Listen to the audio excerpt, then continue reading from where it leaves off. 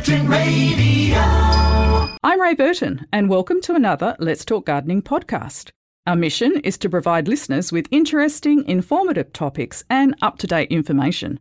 My co-host is Faye Caro, an award-winning gardener, horticulturalist and media presenter. Faye's passion is educating people. Oh, and she loves bugs a lot too. My passion is simply beautiful, healthy gardens, and together each week we cover many great gardening subjects. Saturday morning and here come the girls, Ray and Faye, with Let's Talk Gardening.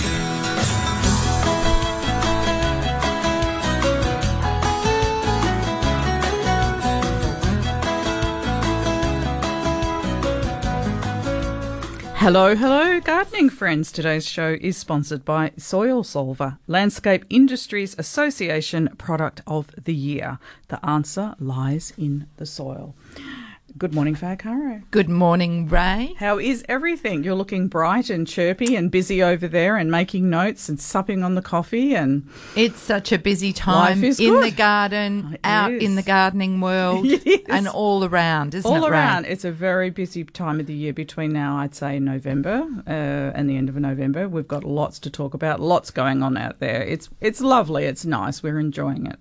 And only 10 weeks to Christmas, Ray. Oh, I'm not counting. Yes, no, not my. I don't mean to be a party pooper, but Christmas just doesn't. I know. I just want it to be on everyone's radar. Well, that's true, because we should really be planning our gardens for Christmas. If you want some pretty pots around your house or front door or wherever, now's a good time to start. If it's at your place, it is nice to get into the theme and maybe do it a little bit garden-wise. Yeah, exactly. Now, if you do call in today, you'll be chatting with Bev, 94841927. John Glidden is with us, as he is each week, looking after things and assisting us with any research. And we couldn't do this show without Mr. John Glidden. And you can, if you want to, send us an email, gardening@curtinfm.com.au, shouting out to Chris Bartlett and Mark Carlton for the Saturday morning craziness. You want to hear those guys when actually he and Jim are in the studio together. They're just having a lot of fun. I wondered what was going on with they have a lot of fun in here. The noise that was ringing emanating out of this soundproof room, I know. And the cycling DJ, Jim Crinan, will return at 10 a.m. with the classic 70s as well. So we've got a lot to get through this morning. There's a lot on today, Ray, but just before we get stuck into it, maybe I'll just run through quickly what is on today. Yeah, let's do it. And that is the Geranium and Pelargonium Society of WA have got their sale day this morning from 9 to 12 at the Guide Hall, Melville. It's cash only. Amanda's Garden Fete is on. There's 2 open gardens, one in Mahogany Creek and one in Mundaring. They're both on today. Yep. And we will go into these a little bit later. And also there's the Beverly Rose Show is on today till midday. Now, I guess if Beverly is on your radar, you're heading in that direction at the moment, they do have a gorgeous rose show happening at the Beverly Town Hall to 12:30 today. Beautiful flowers, patchwork quilt displays, merchandise stalls, raffles, all the usual things that you could expect, and open today till 12:30 at the Beverly Town Hall, a beautiful Beverly Rose Show on this morning up until 12:30. So if you're in that vicinity, go check it out. Well, on that note, Ray, we love to let people know what's on in the gardening world. Yeah. So if there are groups out there that would like us to mention it and have it on the radar, we're more than happy to do that. We're doing with the open gardens generally, trying to interview the garden owners the week before. With the number that's coming up across the board, we're not actually getting to do that, so we like to share it around a bit, but we certainly can talk about it. I often make a Facebook post and do links to the other groups, so yes, let us know. And best way to do that is through the email gardening@curtinfm.com.au. Yeah, that's the best way to reach us, not through the front office, and not through the studio, directly to us, gardening@curtinfm.com.au. And you got out this week and had a look at some gardens I too, got Ray? let off my chain. Good. I unleashed myself. Yeah. Well done. And what did you see? Well, yesterday I went to the Perth Ladies College, PLC, had a large open day, garden day, and they do this festival, I think, each year, and that's situated over in Peppermint Grove. And I saw 6 gardens yesterday, and it was fabulous. It was on from 10 to 2, so you had to really move along. And there we are, up and down the streets, going into people's magnificent backyards, because of course the blocks over there, we're talking acreage. And it's just divine. It's always nice to see how the other half live, and their gardens are just absolutely breathtaking and established and different. And so you saw a lot of variety. It was very busy. There was loads of people there.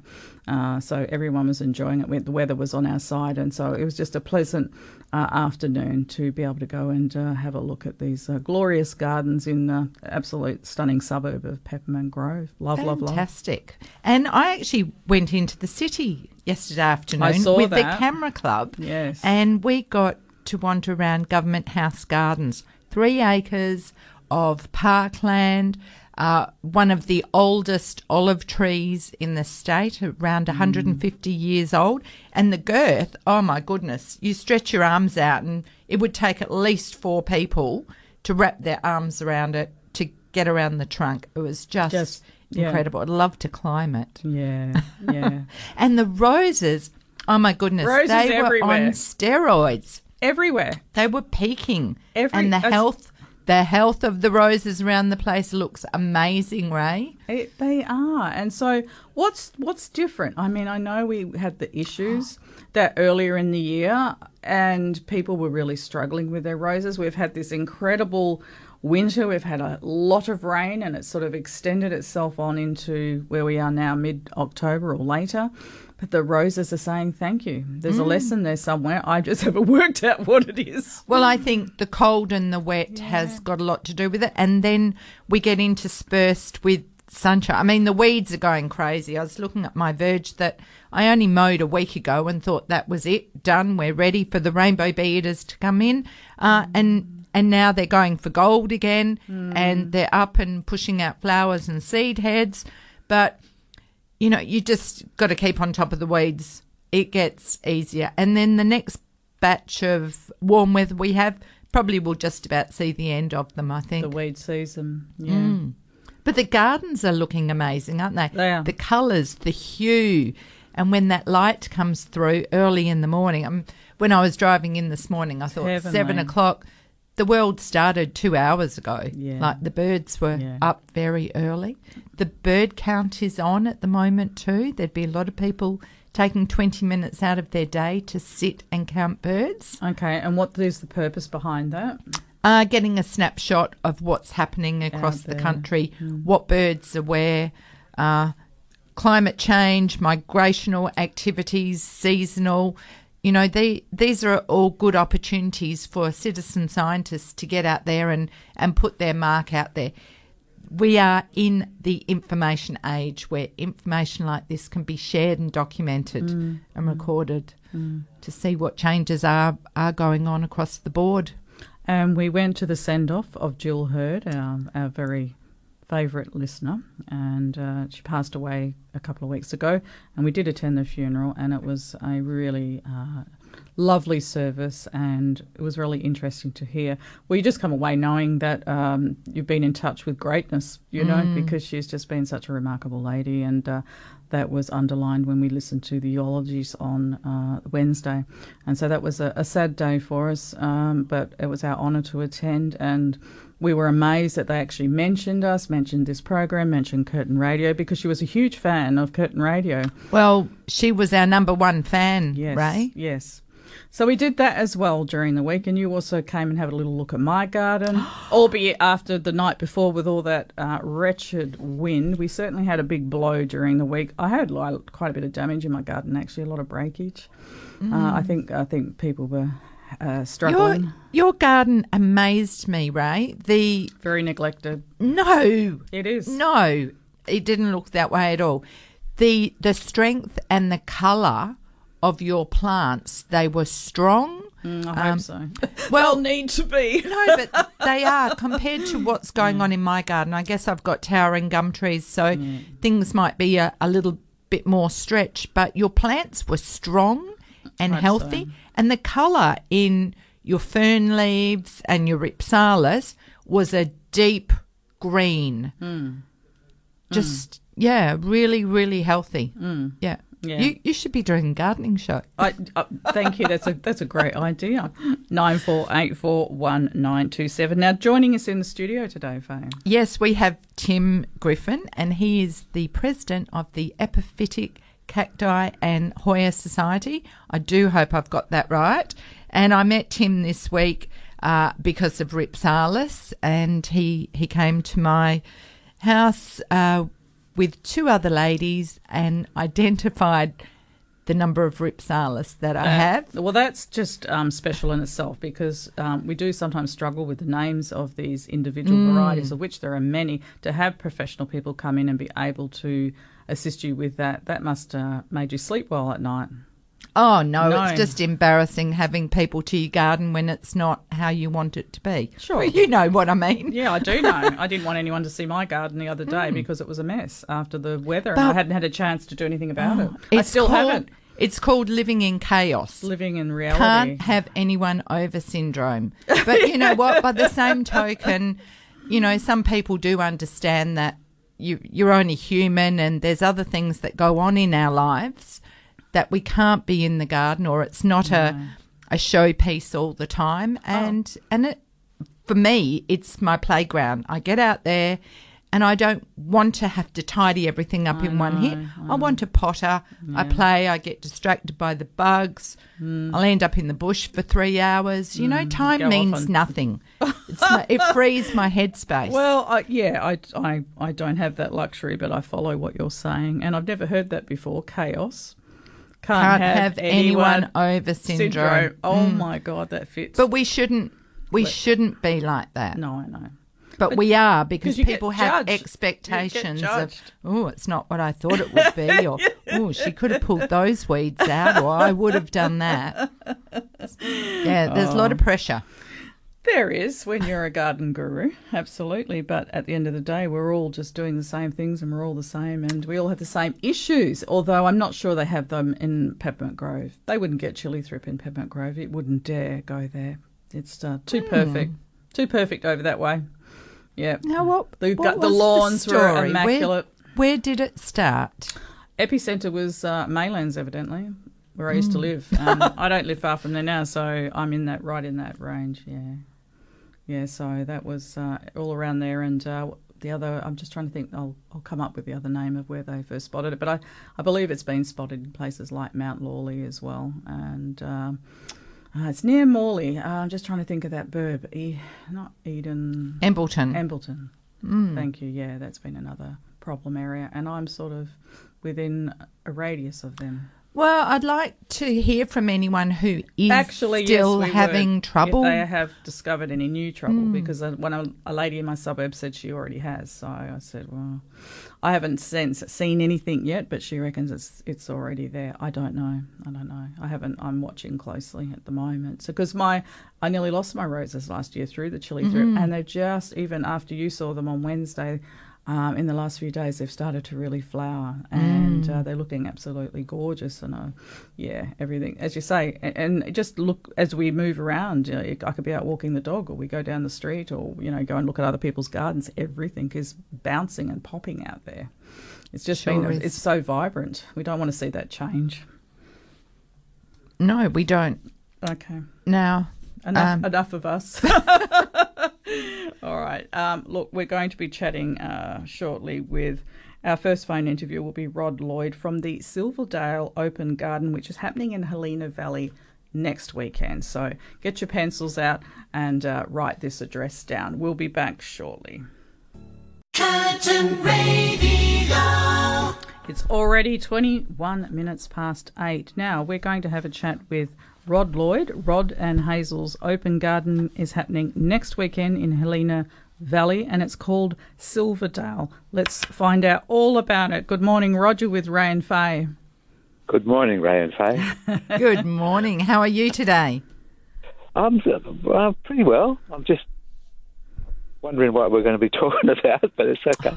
Well, It's about your garden, your beautiful garden. but firstly, are we your favourite radio station? I've got that in my notes. Curtin Radio. Yeah. I've been a member for a long time. Aha. I know. Our listeners, once they find us, they tend not to leave. Yeah. And I try and convince people, even overseas people, say listen to it because they like the same age and they like the same music. Yeah. No, you definitely have to influence others. Oh, Rod might be vying for our top fan spot.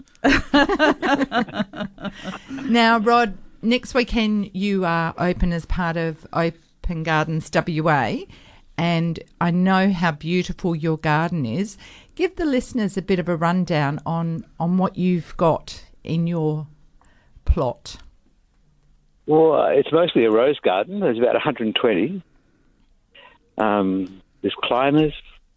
We've got mass plantings of one sort of rose, quite a bit.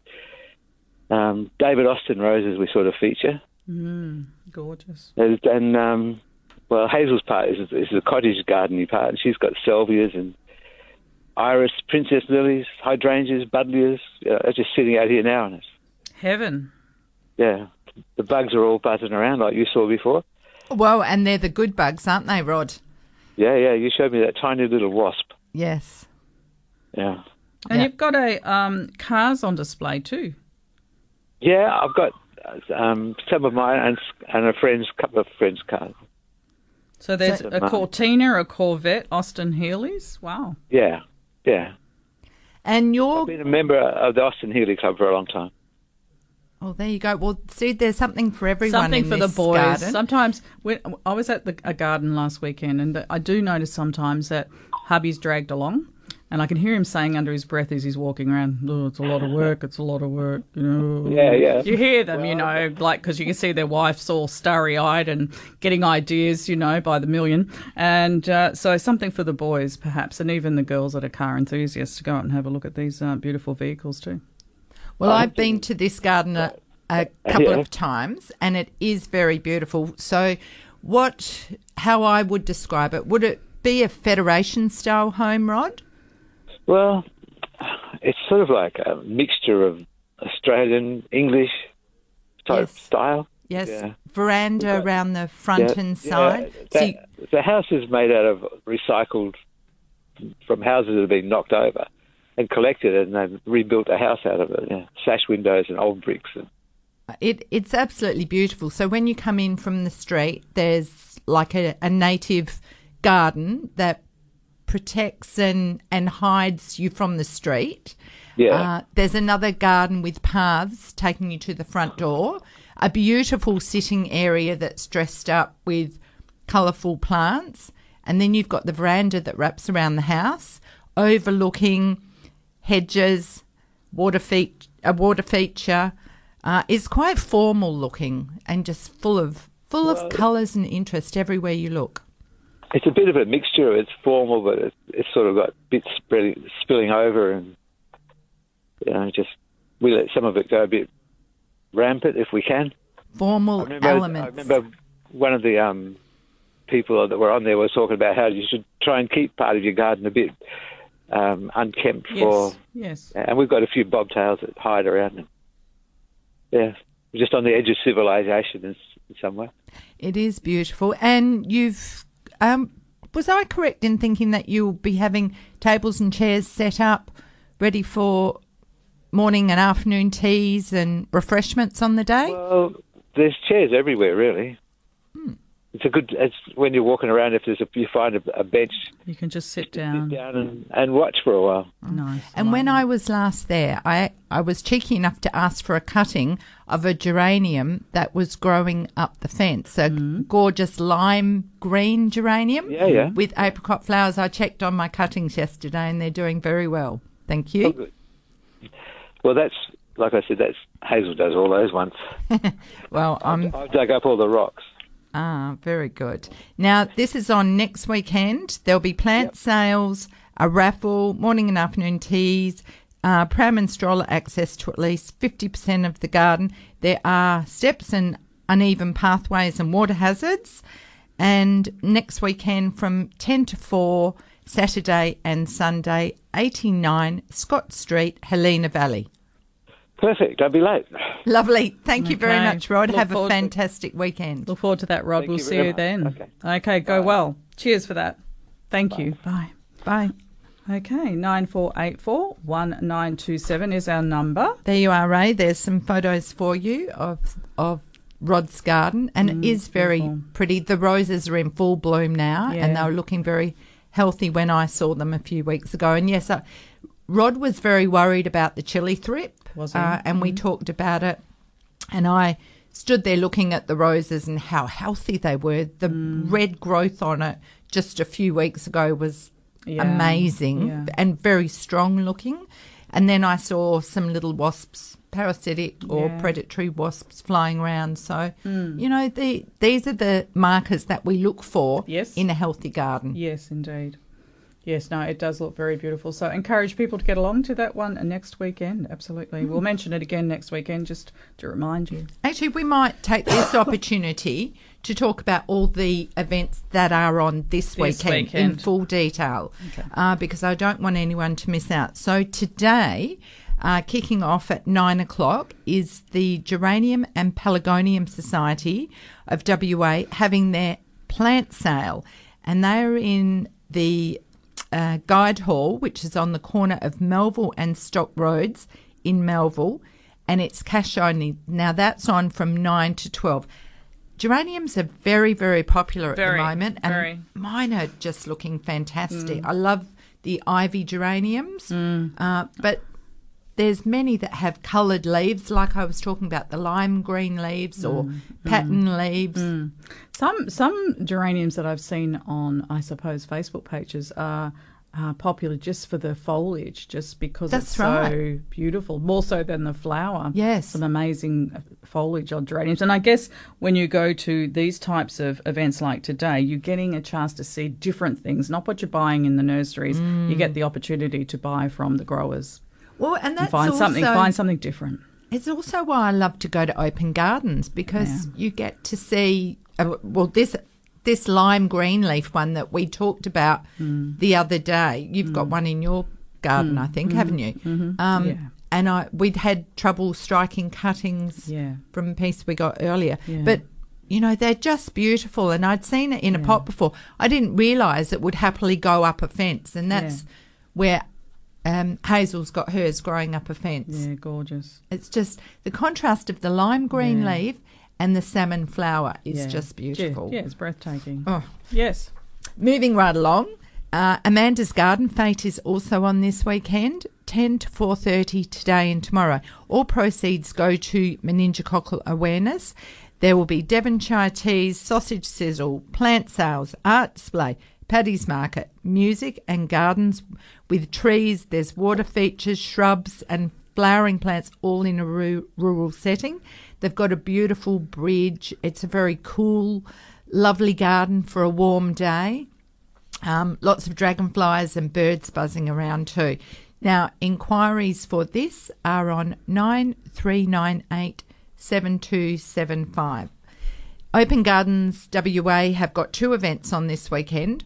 The addresses for these are the first one, Bindaree, 2610 Thomas Road in Mahogany Creek, and Longford, 1190 Walker Street, Mundaring. Both gardens today and tomorrow from 10 to 4. And more details for that, Open Gardens WA on the website. Yes, and we mentioned those last week, and they're within cooee of each other, so you may as well see them both. Exactly. Okay. All right, let's get on to some emails. Now, Lois has sent us in an email just now, and she's got bulby. She says, I've got lots of bulby weeds in my garden. I try to dig them out when I can or pour boiling water on them. I have some that are very interwoven with the plants, as in the photo, and need advice on how to deal with them. If I paint weed killer on the leaves, will this affect the garden plant? And this is Lois of Maylands. Now, often the plant that she sent a picture in is Conostylis, strappy leaf. And these weedy, leafy weeds pop up in the middle looking like the plant initially until they start to go to flower. Show themselves. What it looks like here to me is the wild oats. But what happens is the seed just drops down inside and it grows and off it goes. Now, I get in there with gloves is a good idea because you don't know what you're rummaging in amongst. But I go right down to the base and I gently pull on the plant in a bid to get the roots with the weed. You can use a spray, or not a spray, but you paint on a herbicide onto the leaves, making sure that you don't get it on the plant. But really, I would just take the time to pull it out with your fingers. I would also then go around the plant, make a little well, and make sure that area is clear of weeds. And I can see there are some petty spurge in around it. So you go through, painstakingly do that. It is a painstaking job. And an hour later, you'd be surprised how far you can get around the garden, or just what you've achieved. One bed at a time. That's what I'm doing. Yeah. Yeah, no, it's a very difficult season for it. So, no, I can fully relate to her problem. But the weed season will be over soon. A lot of these plants are annuals. What's that, right? Then replaced by. It is. You're always having to be vigilant, aren't you? Always. Well, if you want a beautiful garden. And it's joyful just being in it. I know it can be overwhelming. Trust me, I know, because I have probably an acre of garden.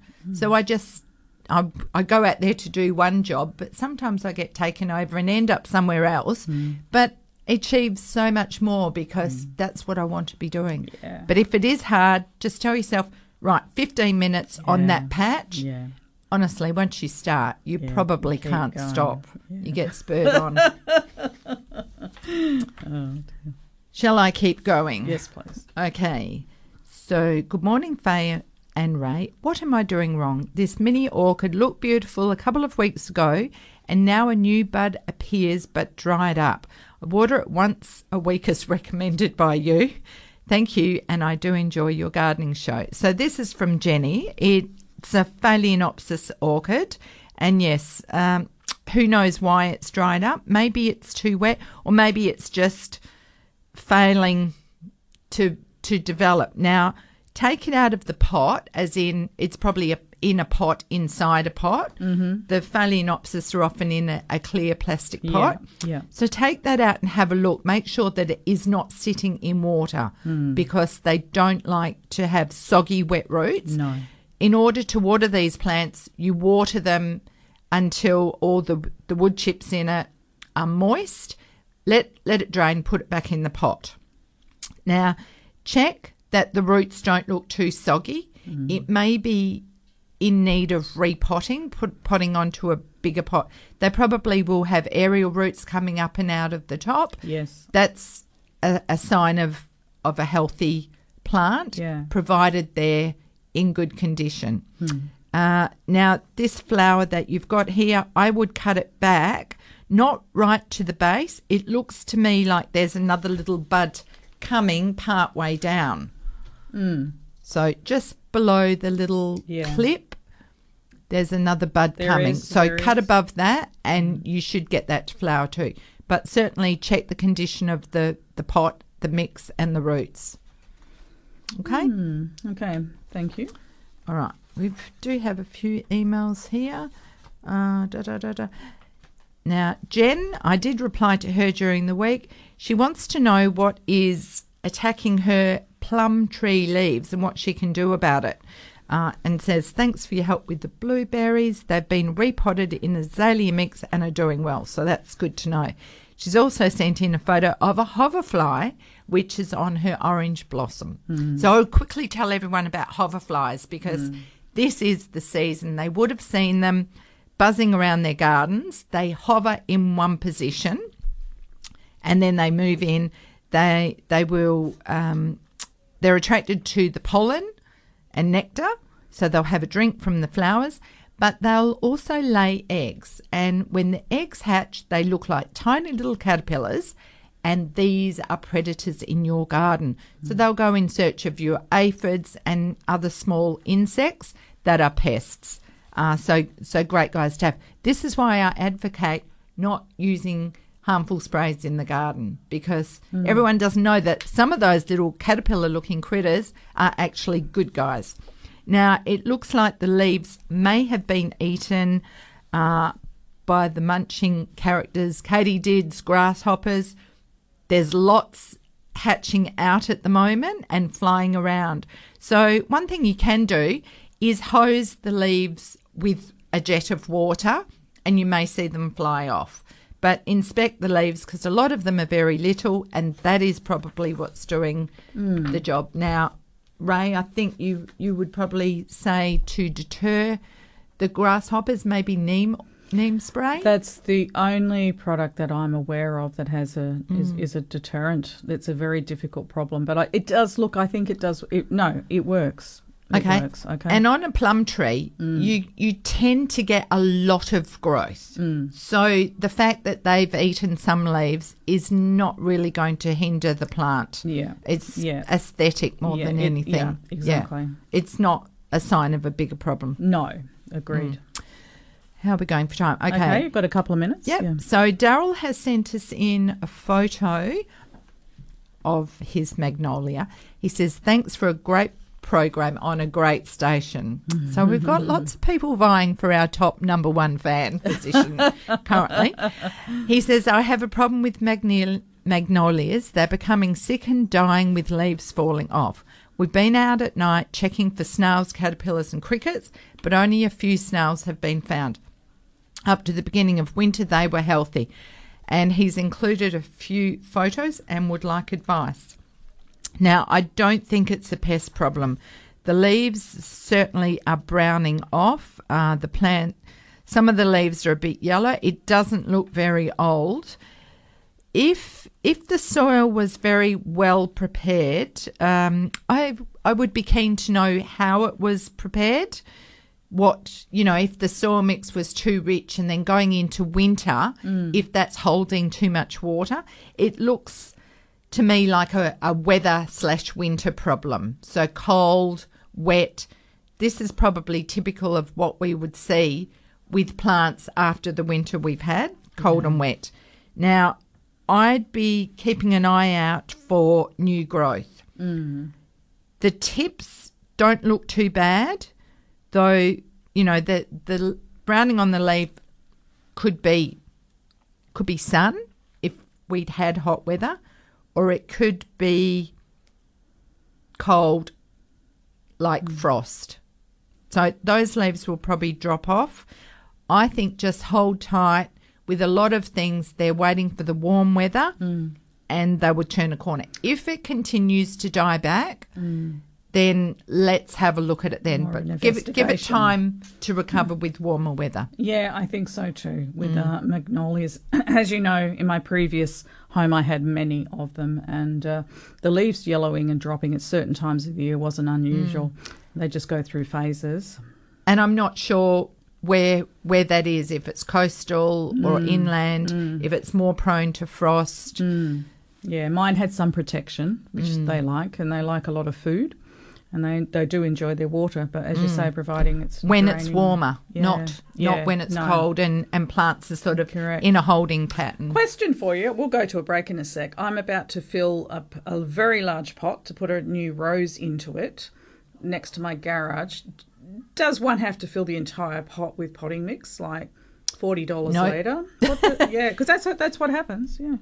No, one of the things that I have done in the past is put a plastic pot inside the pot, upside down, and fill around that.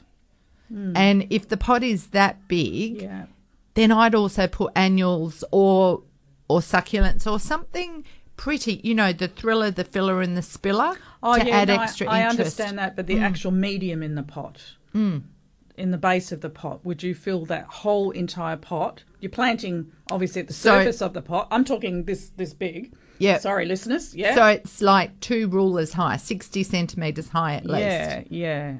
That's why I would use an upside-down pot in the bottom. In the bottom, just to take up some space. Yeah. I see. And, okay. I mean, you could use, I've seen other things rocks. use like empty drink bottles, filled with water. Filler. Yeah, got you. Okay. All right. Now, when we return, I do think I spied Tim Griffin out there, and he is the president of the Epiphytic Cacti and Hoya Society. He will join us in just after this. Curtin Radio. Good morning, everyone. This is Let's Talk Gardening. Our special guest has arrived. We have Tim Griffin, president of the Epiphytic Cacti and Hoya Society, has just joined us, and he tells me he's never been on air before. So, fire, what is it, a baptism of fire? Come close to the mic, my friend. Thank you for coming in. Good morning, Tim. G'day, ladies. Glad to be here. Yeah.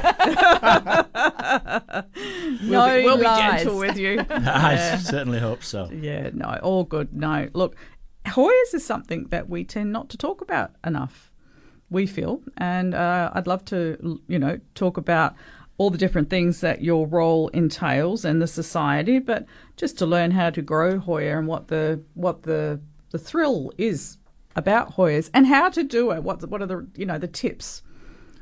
Well, for me, it started about 5 years ago. Retirement. Yes. I've always loved gardening. I've always loved the country. My other hobbies are walking, as in long-distance walking, Camino, Bibbulmun Track, etc. Oh, you do some serious walking, Yeah. So do you train for that all the time? It just comes natural. So you do walk every day? Almost. How far do you go? Because I know people that do some big At walking. the present time, it's too cold. So okay. So I'm lucky enough that I live on 5 acres. So you're always out and about anyway. I have a 500-metre walk track. Yeah. Okay. So my 500-metre walk track also puts me in touch with wildlife and the native plants. The last 2 months has been really good for the native orchids, of which I have 7 on my property. Oh, wonderful. Where are you located? Wellard, just outside Kwinana there. Okay, got you. Yeah, so as far as the president of the society... How did that come about? I've always liked plants. And for some reason, everybody talks about Grandma's Hoya. Yes. Which is Carnosa, and it is a beautiful flower. Is that the cream one? The pink. Yeah. Yep. It's normally wild. It can run for metres along a patio. And years back, everybody's grandma had one because they were so hardy. Uh-huh. My mum had one. And is it true they like to be pot-bound? There's a lot of debate on that. Okay. Now, Aileen said you're not allowed to say they like to be pot-bound. Wasn't that correct? That is a truth.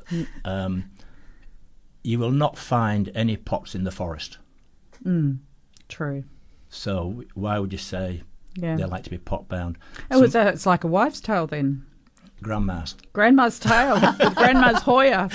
Yeah, well... Perhaps Grandma couldn't transplant it. I think maybe Grandma planted the pot grew. Yeah. It never came out of that pot. Yes, correct. It never got repotted. That was just the way it was. And it survived. Not only did it survive, it flourished and flowered. So therefore somebody says, oh... It likes it obviously, that way. They like it like that. Myself, you give them a size pot that fits the plant.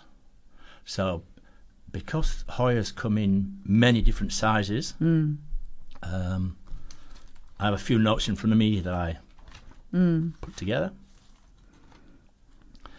How many varieties of Hoyas? Well, you can look top of at your head? approximately 300 species. Okay. But with Hoyas, you also have hybrids, cultivars. And they are coming out at the present time almost one a week. Nearly all girls' names. Matilda, Susie, Jennifer. There's not many. Faye, there's Ray. There's not many boy Hoyas. Not many boy Hoyas. Except fungi.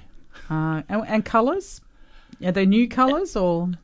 Not really. They're a mixture, but Yeah. there is no. There's no purples. There's no blues. Okay. Like as in a lot of flowers. The black Hoya? But no black Hoya. As truthfully, there is one Anthracena. Anthracena is black. So it's very, very, very dark. Yeah, it is. I've seen it. So what potting there you mix go. do they like, Tim? Okay, so if you imagine these plants grow in the jungles, etc., and in trees, the majority of them are epiphytic, so they grow in the tops of trees. Whenever you see flowers on Hoyas, they actually hang down. So you need to be putting them up in your shade house or wherever you grow them, so you can look up at them to really appreciate the flowers. So because they're cascading down, and so the beauty is to look up. Yeah, well, they're epiphytic treetops. Yeah. At the same time, there is some shrub Hoyas, but not a lot of them. Water. How much water? Well, I'll just stay with the potting mix that they're in. Okay. So the potting mix is open. Okay. Yeah. And so basically, What does that mean? well, every Hoya grower I know has their own, inverted commas, special mix. Yes. Like orchid growers, and they all do their own. They're all the same. Yeah. And even somebody like myself, I've been lucky enough to learn from some of the best, actually, in the Epiphytic Cacti and Hoya Society. Yeah. These guys have been growing Hoyas for years. The actual club started over 35 years ago. We are truly lucky that we still have some of our inaugural members. These are what we call the experts. So they're not only experts in Hoyas, but all of the epiphytic cacti type of plants. So with that, it's Rhipsalis, I heard you mention earlier, Serapesias, and the one that everybody knows, the epiphyllums, the giant flowers, and they're just coming out now. And they're flowering cactus. They're the flowering cactus. They're the beautiful. big 6-inch, 8-inch flowers of every colour. And that is why we hold our show at this time of the year. Because it's, Because it's epi time. every time. Okay, I like that. And epi was another plant that was grown by Grandma, the big strappy cactus in the garden. And I believe, I'm not personally big into the epis, there's like 3,000 different cultivars. Let's not hybrids. start on that path. 'Cause We'll go down rabbit holes. All right, 9484 1927. Back shortly. Curtin Radio. We've got Tim Griffin with us this morning. We're talking about Hoyas and cacti, and we'll be heading to the news at 9 a.m, which is not too far away as well. Okay. Now, Tim, you said that Rhipsalis and different epiphyllums like an open mix. What's your recipe for an open mix? Okay, so this is my Hoya mix. Yes. 1 bag of premium potting mix, 1 bag of premium orchid mix, half of a 20-litre bag of perlite, Right. and 1 5-litre bag of horticultural charcoal. Yeah, I do mixes like that. Yeah. Well, it's clean. It cleans the soil. And this is only personal. You mentioned Aileen earlier on. I add a small sachet of cinnamon. How come? Somebody, and wives' tale maybe, but somebody told me it keeps away the fungus gnats. And it smells nice. But it's often used to Root plants. Yes, to help them, to stop them getting disease. Fungal Cinnamon. disease. Yes, yes. I'm not sure if I've heard that before. Okay. That's why I So say how much is a sachet? maybe 30 grams. 30 grams? It's like, That you get from your herb section in the supermarket. $2. Okay. And you just you empty that into either a great big I A put it wheelbarrow. wheelbarrow is into great. into my car pot, mix it all up, Oh yeah, gotcha. then just store Make it in your own dustbins. brew. Yeah. So what you've fantastic. then got is a mix that's got some slow release fertilizer in it. It's chunky, it's clean, it's light, and because these plants like to grow They can in drain. trees. It is very fast draining. Yeah. That's what we want. Yeah. Okay, like It doesn't hold water. A lot of people, the first question they ask, or will tell you when you speak of Hoyas, is, my leaves are going yellow. And and I'm going to say 90% of the time it's overwatering. Overwatering. Or leaving them in water. So Yeah. the worst thing you can do is put a saucer on the bottom of your Underneath. plants. So how often does one Water. Ideally wait till dry, so the old-fashioned way of sticking your finger in the pot. Mm-hmm. Yeah, if it's dry, give it a drink. Yeah. Let it pour straight out the bottom. Yeah. Do Now, not try and listeners, hold we've water. got an expert here that can tell you all about growing your cactus, your succulents, Your Hoyas. your Hoyas, your Ripsalis. So ring in. And indoor don't miss your plants, opportunity. guys. These things are a new trend. Well, they're a trend. Many of them are suitable for growing indoors. Yeah, I will tell you that as a member of the society, as I said earlier, we have been running for over 35 years. We do have still with us inaugural members, well-known gardeners in the cactus and succulent world. We meet once a month At Bassendean. at Bassendean Community Hall. The doors open at 1:30 for a meeting at 2 o'clock. And did you say that's every third Sunday? Every third Sunday. Okay. One question that we get asked is, why isn't my Hoya flowering? How can I get it to flower? It's a question I often get asked. 9 times out of 10, plants flower because the amount of light they receive. It's all about light. Light. It's not fertilizer, Okay. it's not water, yeah, it's light. Light. So if it's not flowering, I would suggest moving it closer to the light, But not direct but light. not exactly that. Maybe only a foot if it's under your patio. Just tweaking it a little bit. Just tweak it a little bit. that's Still nothing interesting. happening. Tweak it a bit more.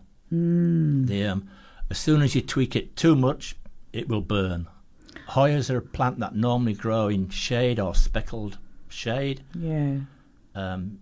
My own are either under the patio or under 70% shade cloth. 70. Okay. 70. How often each year do they flower? And do they flower at different times or? I will have flowers at least 10 months of the year. Oh, really? That's on nice. different plants. How many plants have you got, Tim? Come on, confession time now. I would like to say 7, but I'd be telling a lie. Couple zeros on the end of that, Tim. Yeah. Put some zeros on Yeah. there. Oh, That's all right. I do love my plants. Because as a member of this society, it's not only Hoyas. Hoyas are my favourite. Yeah. We have members that are epiphyllum experts, Yeah. Ripsalis experts, Ceropegia experts. And so talking to these people, swapping plants, trading plants, it makes my plant numbers grow. I was lucky or unlucky, depending on how you look at it, to be born a collector. oh, is that a thing? Not a hoarder, a collector. A collector. Okay. So- I better be careful with that word. My other half will be trying to use it. Every month we go along to this Hoya meeting, and somebody there has got a new one. Yeah. That's addictive, right? It is addictive. And you've got to have the new one. I don't know if I can mention garden centres. It's not in WA. Okay, go So, ahead. Yeah. Paradisia CC in Melbourne. They send their Hoyas through to WA. They have a list of, at the present time, 180 different Hoyas. And I'm sure you've heard of Pokemon. Yes. Well, Never understood it, but I know of it. You don't need to, but the don't want to. catchphrase is, you've got to get them all. Got to get them all. Okay. All right. Time for the 9 o'clock news, everyone. Right now it's 18.6 degrees. You can look forward to a sunny max today of 25, and tomorrow it will be 29, and it will be mostly sunny. Come Monday, there will be some showers around with a maximum of 20. Now, our rainfall so far for October, we love this bit. We don't mind here on Let's Talk Gardening setting records or talking about records. At the moment, October is sitting on 84.8 mils, and of course we've got more rain to come this week. John tells me that will be an all-time October record. And we're very close to it right now, sitting on 84.8. So we do have more rain to come, and he thinks that will be the biggest month ever for October of rainfall in known history. So, yeah, we don't mind a record here. Well, do you know, I have a theory on that, Ray. Do you? Because I think every year the seasons are getting a bit later. I agree. So, do you think it's really September? When I hear, June's been the driest on record, I think, well, yeah, because the calendar's just shifted back a bit. It's true. So, hello.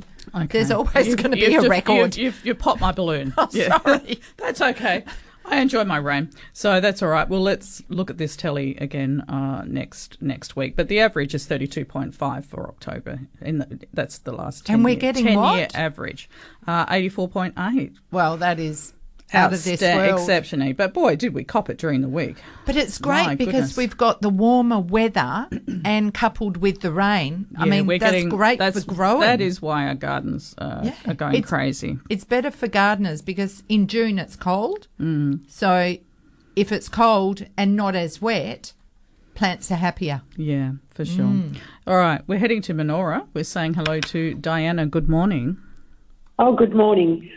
I have all my geraniums healthy as healthy. Yeah. And in one week, they're all starting to go yellow. They're looking limp. Why? Oh, are they in pots, Diana? Yes, they are. And they've been in pots for the last, 18 months, 2 years. Okay. So they may have got to the point where they need potting on. What have you, if anything, given them food-wise in the last couple of weeks? I only use power feed or sea salt. That's the only two things I use. Okay. All right. So, and I would keep doing that. That should green them up. But I think probably the potting mix has probably got to the end of its life and they just might need a little bit more space too. So repot them. Yep, next size pot. Don't interfere with them too much. Just pot them on and give them some fresh should I mix. cut them right back? Only to tidy up the plant. Okay, fine. All right, thank you very much. That answered my question. I thought it might be too much water. Well, it might be, but if they've been in the same pot for 18 months, yes, then they're probably not holding too much water. I think it would be the other way. But also check the drainage hole just to make sure they are draining. Ray, are you thinking something different? Oh, no, I was just wondering about their fertiliser program. Because the power feed and sea salt. That's enough. Well, yes. And sometimes with geraniums, we were talking actually during the week, they can just simply have a bit of a lifespan, and it's good to take cuttings and start again to revigor. This is true. They're only 18 months old, you're saying, Diana? About 18 months. Yeah, quite young. But I have moved. I moved from Tapping to Menora, and I thought maybe that's made a difference, different climate, Yeah, I guess there's a range of things to do. One, if they've been in the pots 18 months to 2 years, one of the first steps is you can pot them onto the next size pot. That'll give them a bit extra life. Cut them back to tidy them up and, as Ray said, take cuttings so that you've got new plants. Right. That's what I'll do. Yep. Thank you very much. Good luck. Thank you. Thank you. Cheers. Bye. And slow release fertiliser. Slow release. That's a good backup. I think that would be good to add that in. I know when I moved some years ago, just moving your plants from one area to another and they're never going to quite have that same position makes a lot of difference. Some were happy, some were very unhappy with that. It's all about the position, and when things are in the right position, they don't like to be moved. And like Tim said, moving your basket so they get more light, but then not just once, because the sun changes. It keeps moving. What it was like a month ago is different to now. So moving them on again and turning things around so that they get even growth. They're not all lopsided. Quite right. Tim's nodding. I'm glad you approve. Katie of Midland has phoned in, and she's asking, how long does a Hoya take to flower after striking from a cutting? The plant is quite healthy. Okay, so we are at the peak of cutting time. Trimming, tidying your plants up, whatever you like to call it. This is the time to take cuttings. Okay. The plants are going crazy at this time of the year. They want to grow. They want to root. They want to become a plant. The question really is a little open-ended, depending on the cutting that you take. If you just take what we call a double node cutting, so you've got like 4 leaves above ground, it will take at least a year. Because it will take that time to settle itself into the pot before it actually starts growing new growth. Some cuttings you can actually take that have a peduncle, which is a flowering spur, already on it. That could flower that year. But it does depend where you have the plant. As I said earlier, they do need the light, and because there is so many and they grow all the way across the Philippines, India, Thailand, and of course Australia. They're all grown in different places. The best thing you can do is try to copy where they are grown in the wild. Yes, of course. It's very hard even for me, living where I do, trying to grow a plant that grows in southern India. So I have to try and give it the same conditions. Try and emulate that. Improve the humidity around it, which may mean just standing it on a bowl of stones where the water is below the stones. Yes, to improve its own quite effective little humidity. Yep. So I would say you should get a flower within 2 years. You have to be patient. You have to be patient. It's a cutting. And what do you use to train? You know, obviously they put on this huge growth. How do you like them in hanging baskets so that they can cascade down, or the whippy growth? Do you like to train that up a trellis, or what's the best? Okay, again with Hoyas, the larger species can grow to 20 meters. Yeah, sure. I was lucky enough to be gifted an Indian rope Hoya. This is a Hoya with a very curly leaf, very tight curls, and the longest vine was 7 meters. You need somewhere to put that. You sure do, yeah. When I say the longest vine, it still had 5 others. If you get something like what they call the Hoya Bella, which happens to be one of my favourites, it's just a small shrub-type Hoya, even it will put out branches a metre long. It's best to keep it well trimmed, so take cuttings, because flowers will come new every time. They don't come on the old peduncles like most of the Hoyas. Once you start getting into plants, getting into Hoyas, there is so much to learn. Yeah, like all plants. We go down rabbit holes all the time. It's gardening. The best thing you can do is visit somebody else's garden. Yeah, because to learn. You see something different, and you go home and you try it, and you think, why haven't I been doing that for 20 years? Why didn't somebody tell me about it? I don't know if it's tricks of the trade, or I can go back to old wives' tales. Try this. It's what we do. Okay, I think that I might give away our $75 gift voucher for Bigger Trees in Pickering Brook. You must have not won a prize on the station in the last 28 days. and Tim's putting his hand up. You need to be a Curtin FM member. Are you? Oh! You can't be sitting in the studio. Shame on you. Okay, Bigger Trees up in Pickering Brook. I recommend checking out their website, biggertrees.com.au. And Bigger spelt BIGGA. And I know she's got some great hibiscus stock now arriving Frangipanis are starting to make a move, and I think she's got some fabulous exotic cuttings up there as well. Definitely recommend going up and checking out all the different things that go on up at Bigger Trees. And you were there not too long ago yourself, Faye, and had a good look. A beautiful nursery. It is lovely. Okay, now here's your question. What is the common name for Helianthus annuus? What is the common name for Helianthus annuus? Okay, 94841927. This is quite an easy one. Okay, carry on. Now, next weekend, Tim, the Society have their show. Now, a lot of the names that we've talked about this morning are not really common names. I would love for listeners to understand the sorts of plants that we're talking about, because I know there's a big range of Hatioras coming into nurseries and garden centres right now. Yeah. And they are, of course, the old-fashioned crab cactus, or not crab cactus, Christmas cactus. Or Zygo is another name. Yes. Yeah. So the plants for us, well, we have 2 Open State Championships, one of which is the epiphytic cacti, which is basically must consist of 3 distinct species of epiphytic cacti. So your Ipsalis, your Epiphyllums, your Hetorias, Schlumbergias. And the second schedule for the Open State are the Hoyas.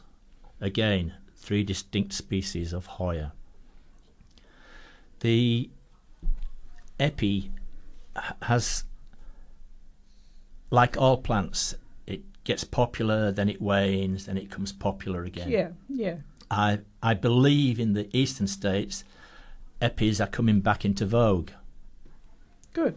When you see the flower, you can appreciate why. They are a beautiful flower. The problem for me is you do not get 9 months of flowers. Hence, that's why we hold our show now. And I'm actually hearing from some of the Epi growers, there may not be as many large flowering Epis at the show this year because, as was mentioned earlier, the seasons, the cold weather seems to have dragged on a little bit longer this year. Yeah. And so the flowers are not putting out the same as what they normally do. Okay. All right. You wanted to say something, Faye? I was just going to say, but some of the Zygo cactus are spot flowering on beyond what we would have expected.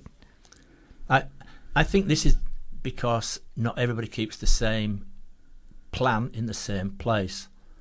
Therefore, you're going to get different flowering times. But when you talk like we are of a show, your aim is to have it ready for that week. It's at its best. Yes. When the judge is available. Absolutely. Now, a member of the Hoya Society rang in to say that, I think I mentioned it actually, Tim mentioned that the meeting is every third Sunday, should be third Sunday each month. Yes, that's what we meant actually. Correct, so we stand corrected every third Sunday of each month, of course. Now we're talking about seeds. Hi, Sue, how's it going? Morning, Sue. Good morning. Thanks for a lovely show. Just 2 quick queries, ladies. I've got large jacaranda trees in the garden which have dropped their leaves. They're going to flower soon. And I've got all those very woody spines that we rake up. Would they go into the compost to rot, or are they best in the bin? Yes, no, they will break down in your compost. Oh, lovely jubbly. And just one other question, thank you. I've grown the lovely, calendulas, the double ones, and I'm now getting the big seed head, the flat ones. When I dry those, when can I put those back in to grow some more plants, please? How long do I need to keep the calendula seeds before they're viable again? I think you can plant them pretty well straight away in a different area. Oh, good. Well, that's good, because I think they'd be quite good round the roses for attracting insects. And I've got the lovely double ones. I want to give some to some friends. So if I dry them off, I can stick them in again, may I? Yes, I just start them in little pots. Yep. Oh, lovely. Oh, thanks, ladies, and have a lovely day, and thanks for your answers. And lovely jubbly to you too, Sue. Take care. Thanks very much. Bye. Cheers. Bye. Bye. Now, we do have a competition winner. We do have a winner. So a $75 voucher will be heading your way. Compliments of Kerry from Bigger Trees. And don't forget, the lady's name is Brandy in Kwinana Beach. We like to know, we have to live through you, Brandy. We like to know what you actually did with that $75 voucher. Now, the question was, what is the common name for Helianthus annuus? The answer is sunflower. Yes, and aren't Ta-da. they beautiful? Yes. Now's a great time to plant sunflower seeds for sure. Okay, all right. We'll be back shortly. Curtin Radio. 22 minutes after 9, and as you would have heard, there's a lot of activity out in the garden world this weekend. Lots of open gardens, a lot coming up, events happening everywhere. We like to try and keep you up to date so that you have lots of lovely options over the weekend of gardens that you would not normally get to see. It is a fabulous thing to do over the weekend. And I went to the Bella Rosa last weekend. Was it Bella Rosa? Yes, Up yes. in Carramar, and that was just glorious. Absolutely glorious. Flowers everywhere. A cottage garden lover's absolute delight. You just sat down and just thought, I'm in heaven. Yeah, Oh, how it's really, beautiful. really the prettiest garden. Pretty. And my hat's off to the owners of that garden, Nuala and her husband, doing an amazing job up there. And it was breathtaking. And you come around the corner, you just didn't expect to see this oasis, Wow. in the middle of Carramar. It's absolutely beautiful. So, and the roses were stunning, as were all the flowers and the ideas that you come away with. This is it. You come away with sneaky little ideas. I know. Don't you? Yes, you do. Okay, drum roll, please. Are you over 50 and looking for a change? Come along to the Spring Open Day at Chewett Lakes Baldivis Lifestyle Village on Wednesday, October 27th. Enjoy live music, tour the impressive clubhouse and display homes, and mingle with homeowners to discover why they love living there. Thinking about downsizing? Then this event is a great way to experience all Chewett Lakes Lifestyle Village has to offer, with homes selling from only $162,000. Reserve your free tickets at nlv.com.au, station sponsor. We can carry on. Now, Ray, I received an email from Tom Hogg, who, of course, had his open garden a couple of weeks ago. And how did that romancing the go? sto- Very, very well. They had 700 people through and raised $12,500. How? Wow. I know. Isn't that amazing? That's huge. Well done, Tom. He's been doing this for, I think it was 18 years. Yeah. So a fantastic effort for sure. And now, he just keeps on going. So on the 31st of October, which is Sunday next week, he is doing Grandparents' Day. And this is on from 10 to 4 with children's activities between 10 and 12. And it's at 3 Lillian Road in Maida Vale. Sausage sizzles, teas, coffees, afternoon teas, etc. So And activities for the kids. yes, between 10 and 12. Okay. So there we go. And, if you're going to take the grandkids there, they've got a fairy dell. There's like a little Gnomesville garden. There's water features. There is water, a running creek, so you need to supervise your children, but it's just a glorious garden to take kids to. Wow. So there we go. He really does a lot for the community, that boy. He certainly does. All right, let's head out to Byford, saying good morning to Carol. Hi, Carol. How are you?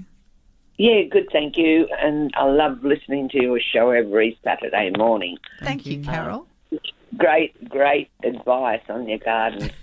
I've been going to ring for the last weeks, and my hibiscus leaves are yellow. What does that mean? It might mean that they're hungry, but also coming out of winter, it's been cold and wet.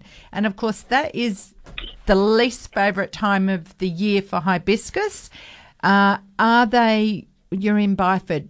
Is the Yes. soil clay? Is it clay? Is it holding too much moisture? Maybe because we had a lot of rain.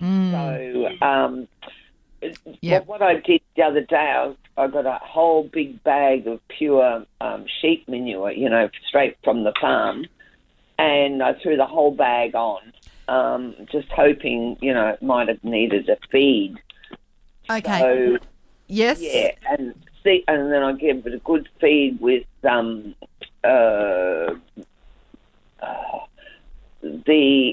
feed, the feed, liquid feed. A liquid food?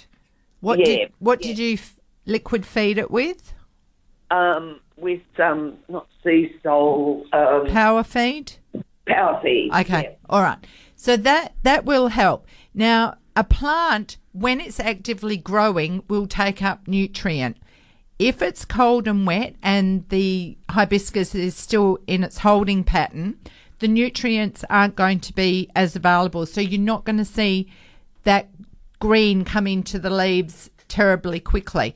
Although having said that, the best way to get green into the leaves is by a liquid food or a foliar spray over the leaves during the growing time. So with the warmer weather that we're getting, what you've done will help. Now is also the time, or over the last month, to cut back hibiscus by a third, and that will give you new growth and bigger blooms. Yeah, I mean, these hibiscus, I don't know what, they're the little ones, with the little flower. I don't know what they're called. Okay. But the other ones, the big hibiscus with the big leaves, the flowers there are blooming, yes. huge. It's only these other ones what aren't, the yellow leaves. They're a little hibiscus. They're like a little bell. Are you talking about abutilons? Yeah. Yeah. Okay. Yeah. Same sort of deal, but I think you just have to hold out for the warm weather.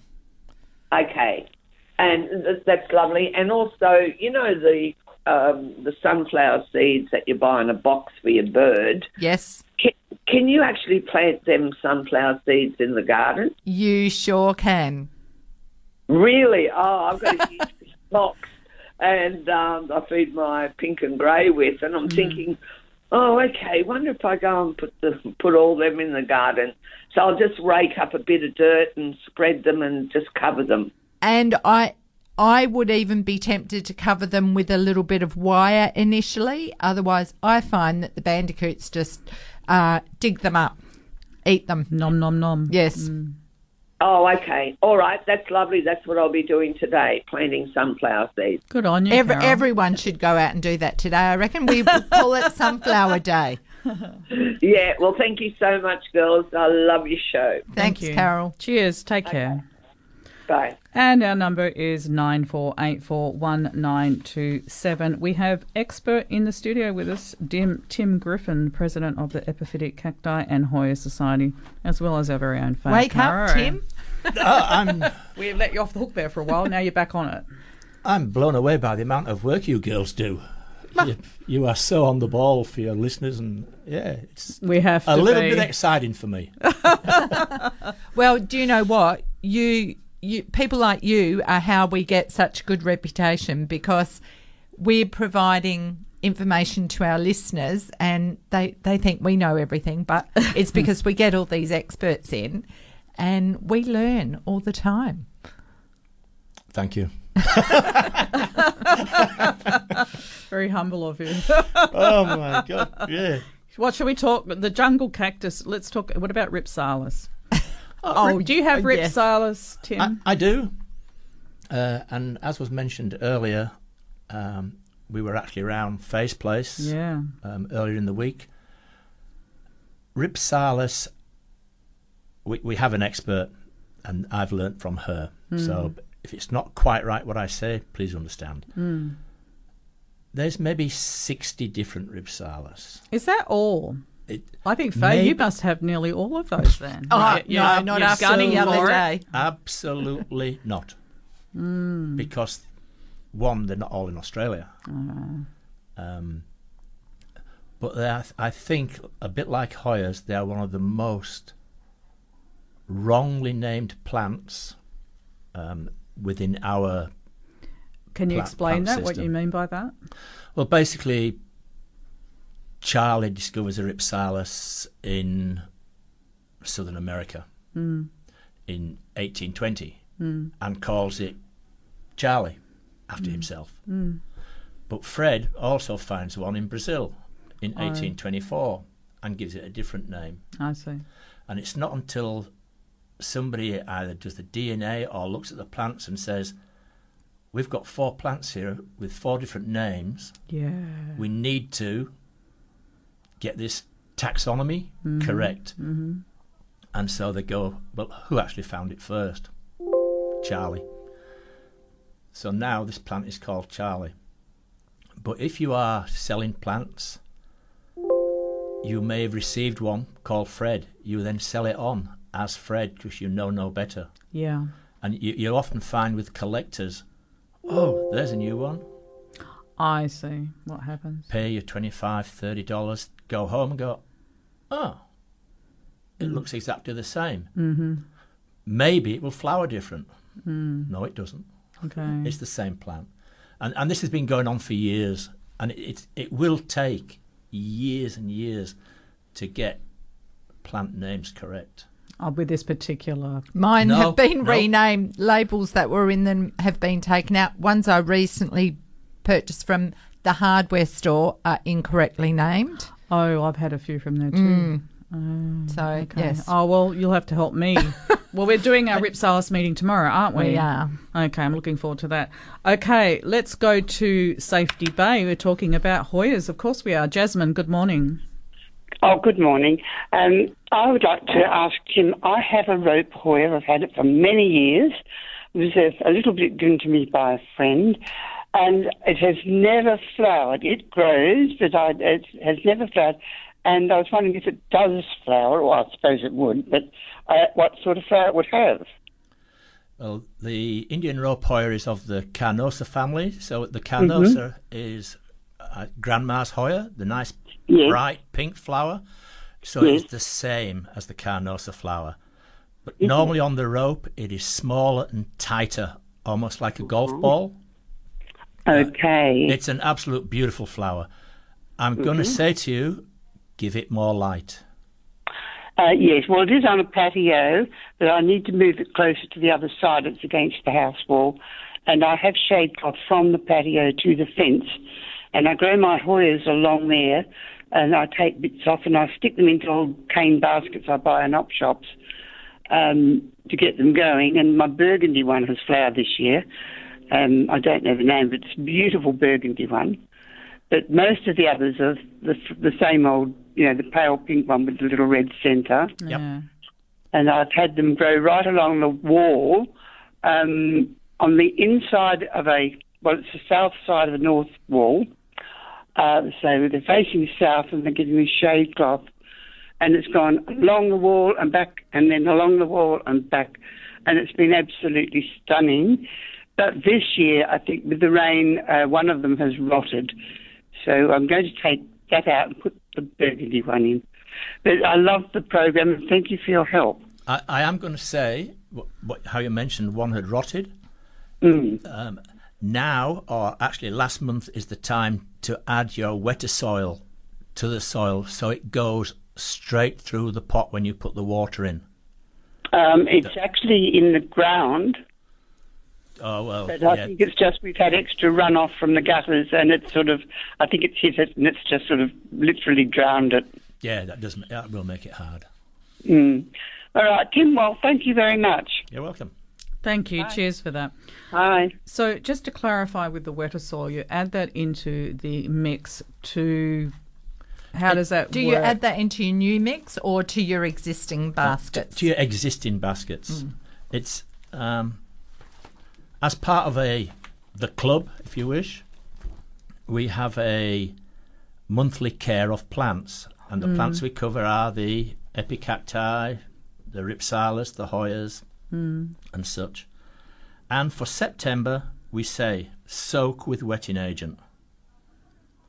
Start your fertiliser routine and start taking your cuttings.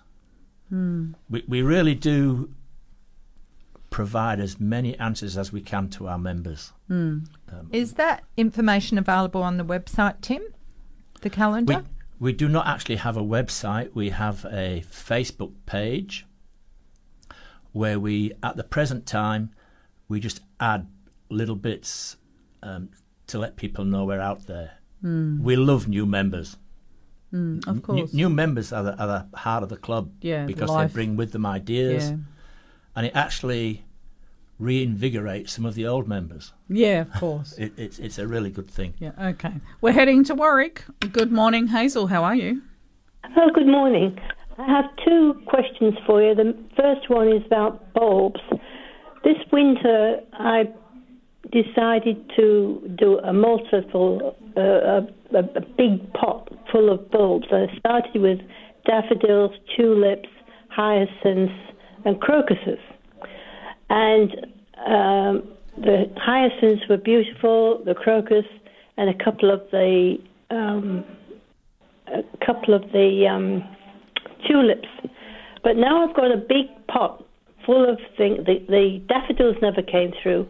What I'm wondering is, should I empty it out, take all the bulbs out and store them for the winter, for the summer, and redo the whole thing next year? Or can I leave them in the pot for next year?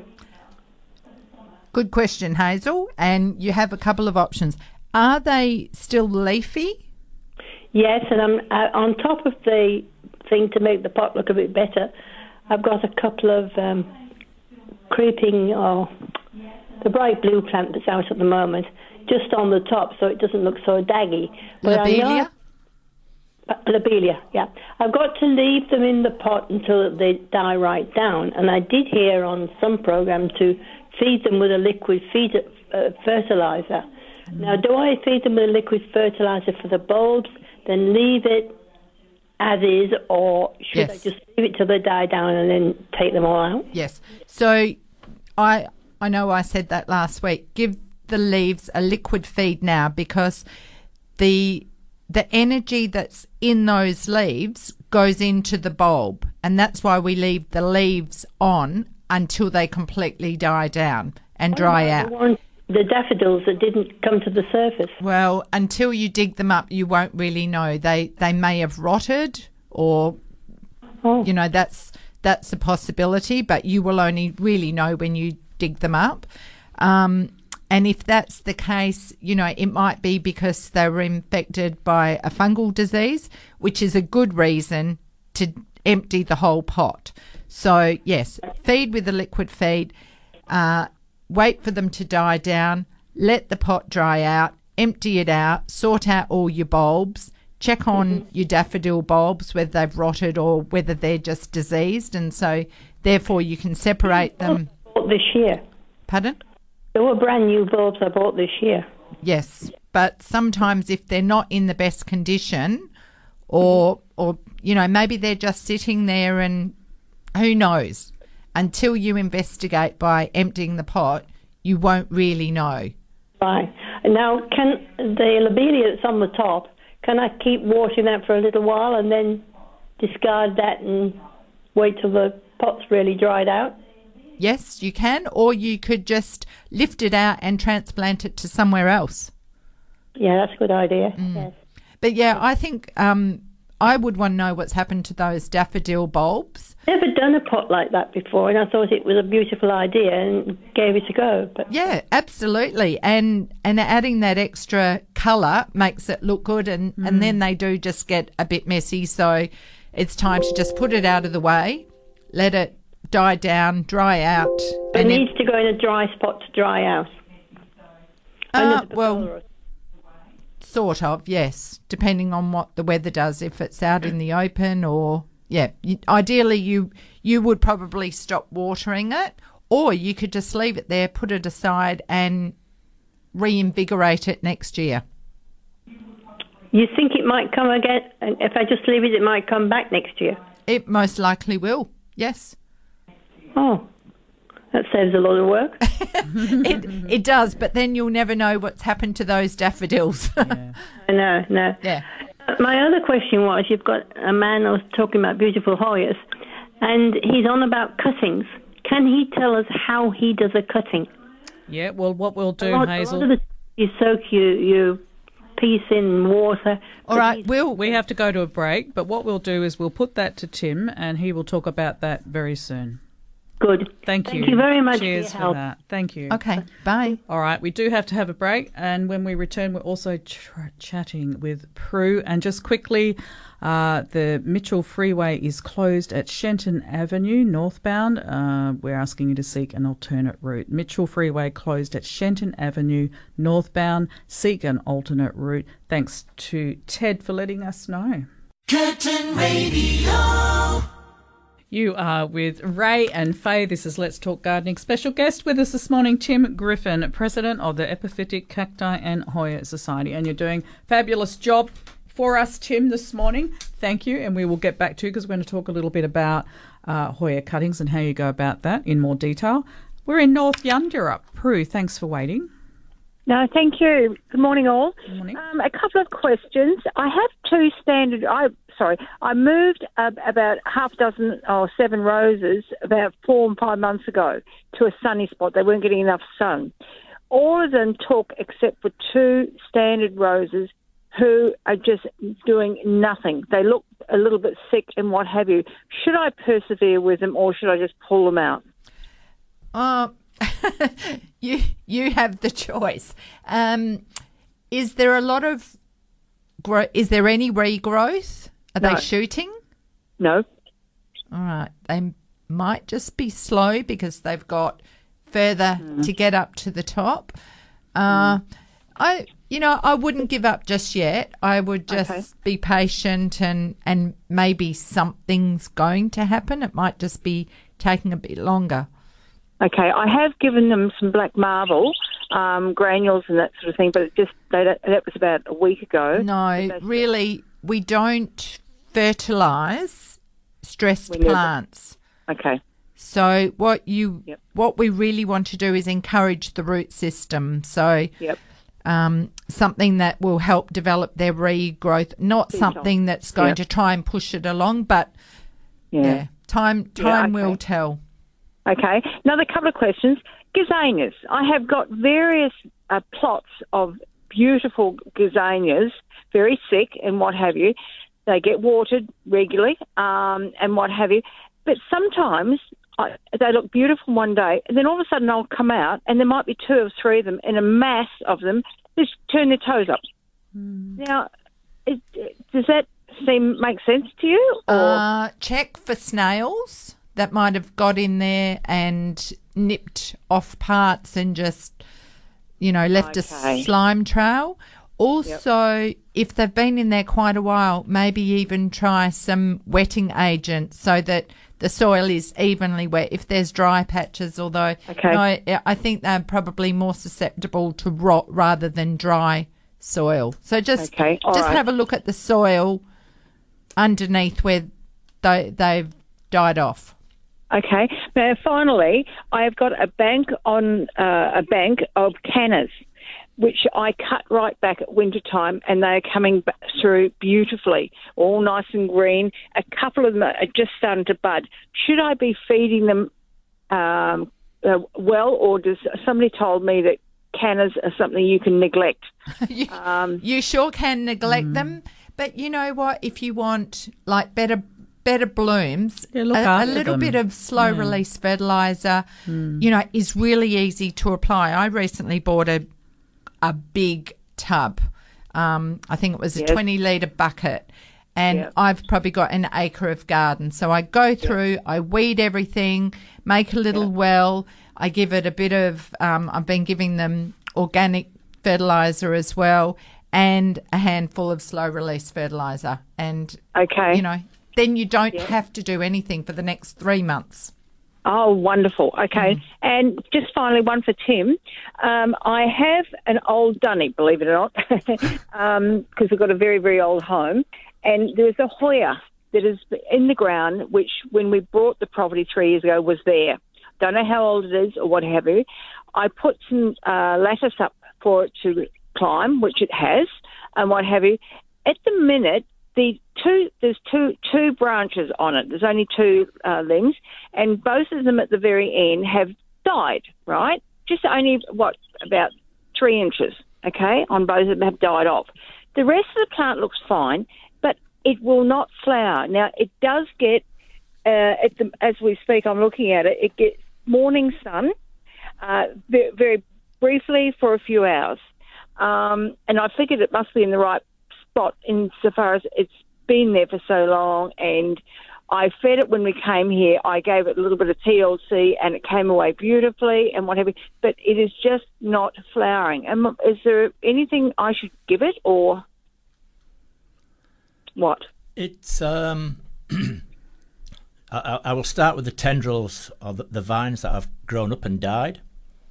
Yep. This is quite normal for Hoyas. Basically, when because they are a vining, twiny plant, they grow long. They like to grab onto something. So you will quite often get a metre of growth with no leaves on it initially until it can latch onto something. Once it latches onto it, it sort of thinks, okay, I'm stable now, I can keep growing and put my leaves out and hopefully follow with flowers. Okay.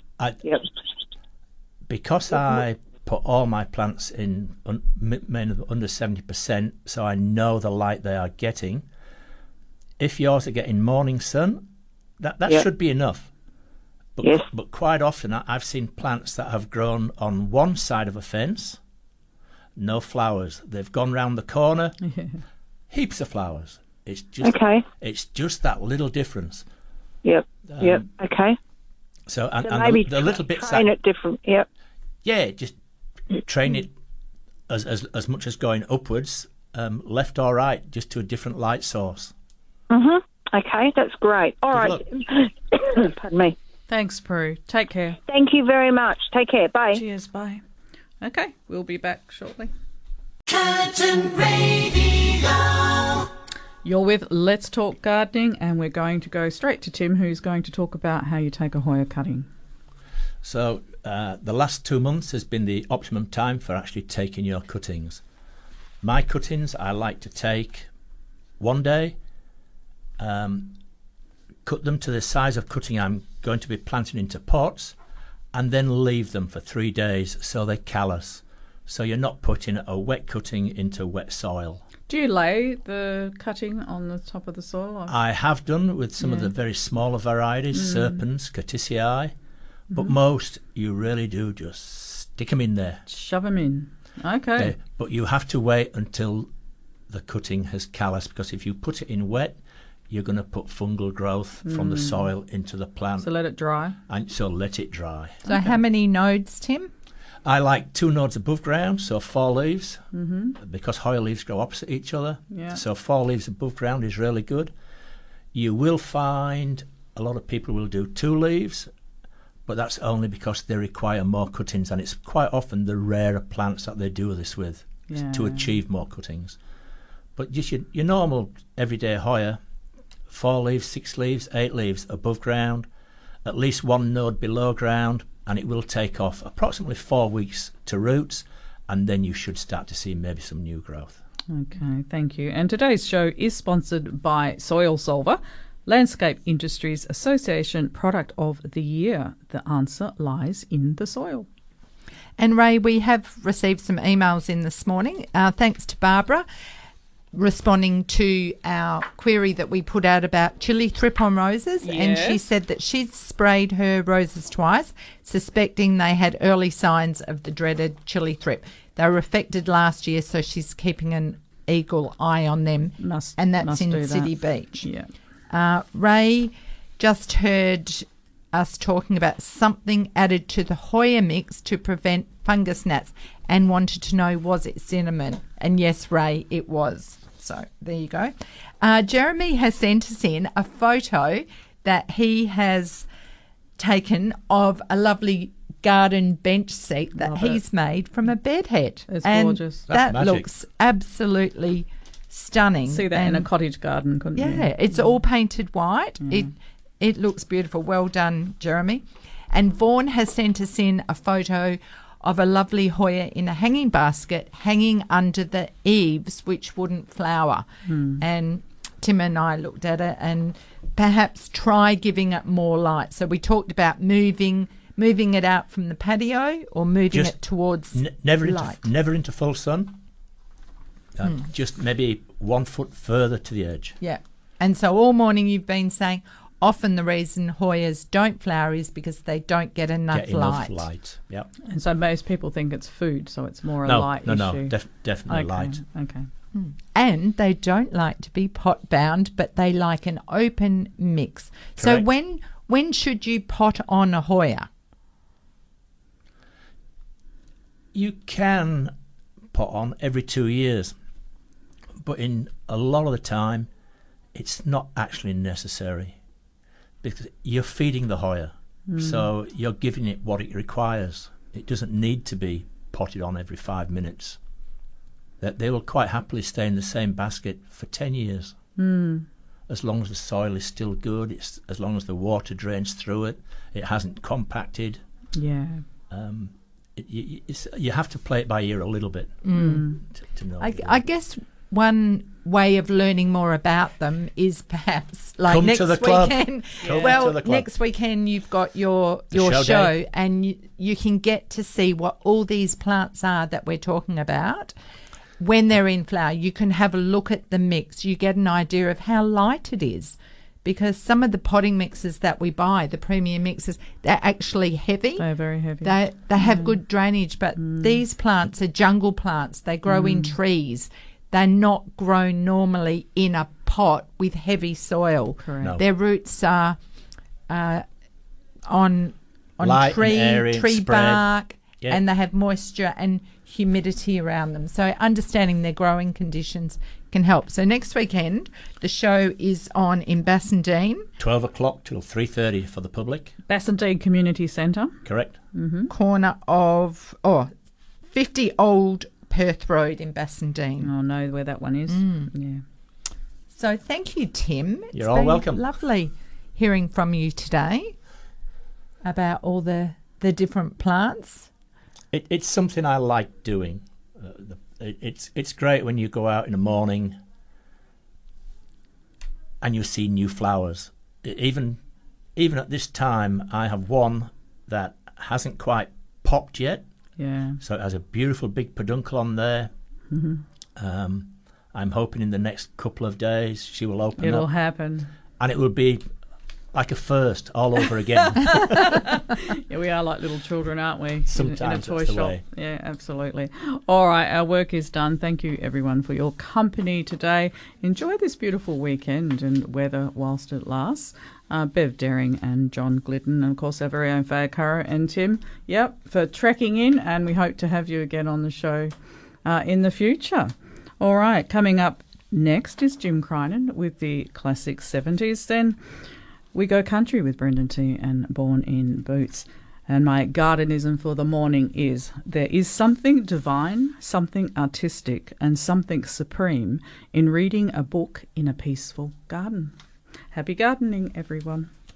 We hope you've enjoyed listening to another edition of Let's Talk Gardening on Curtin Radio. Happy gardening.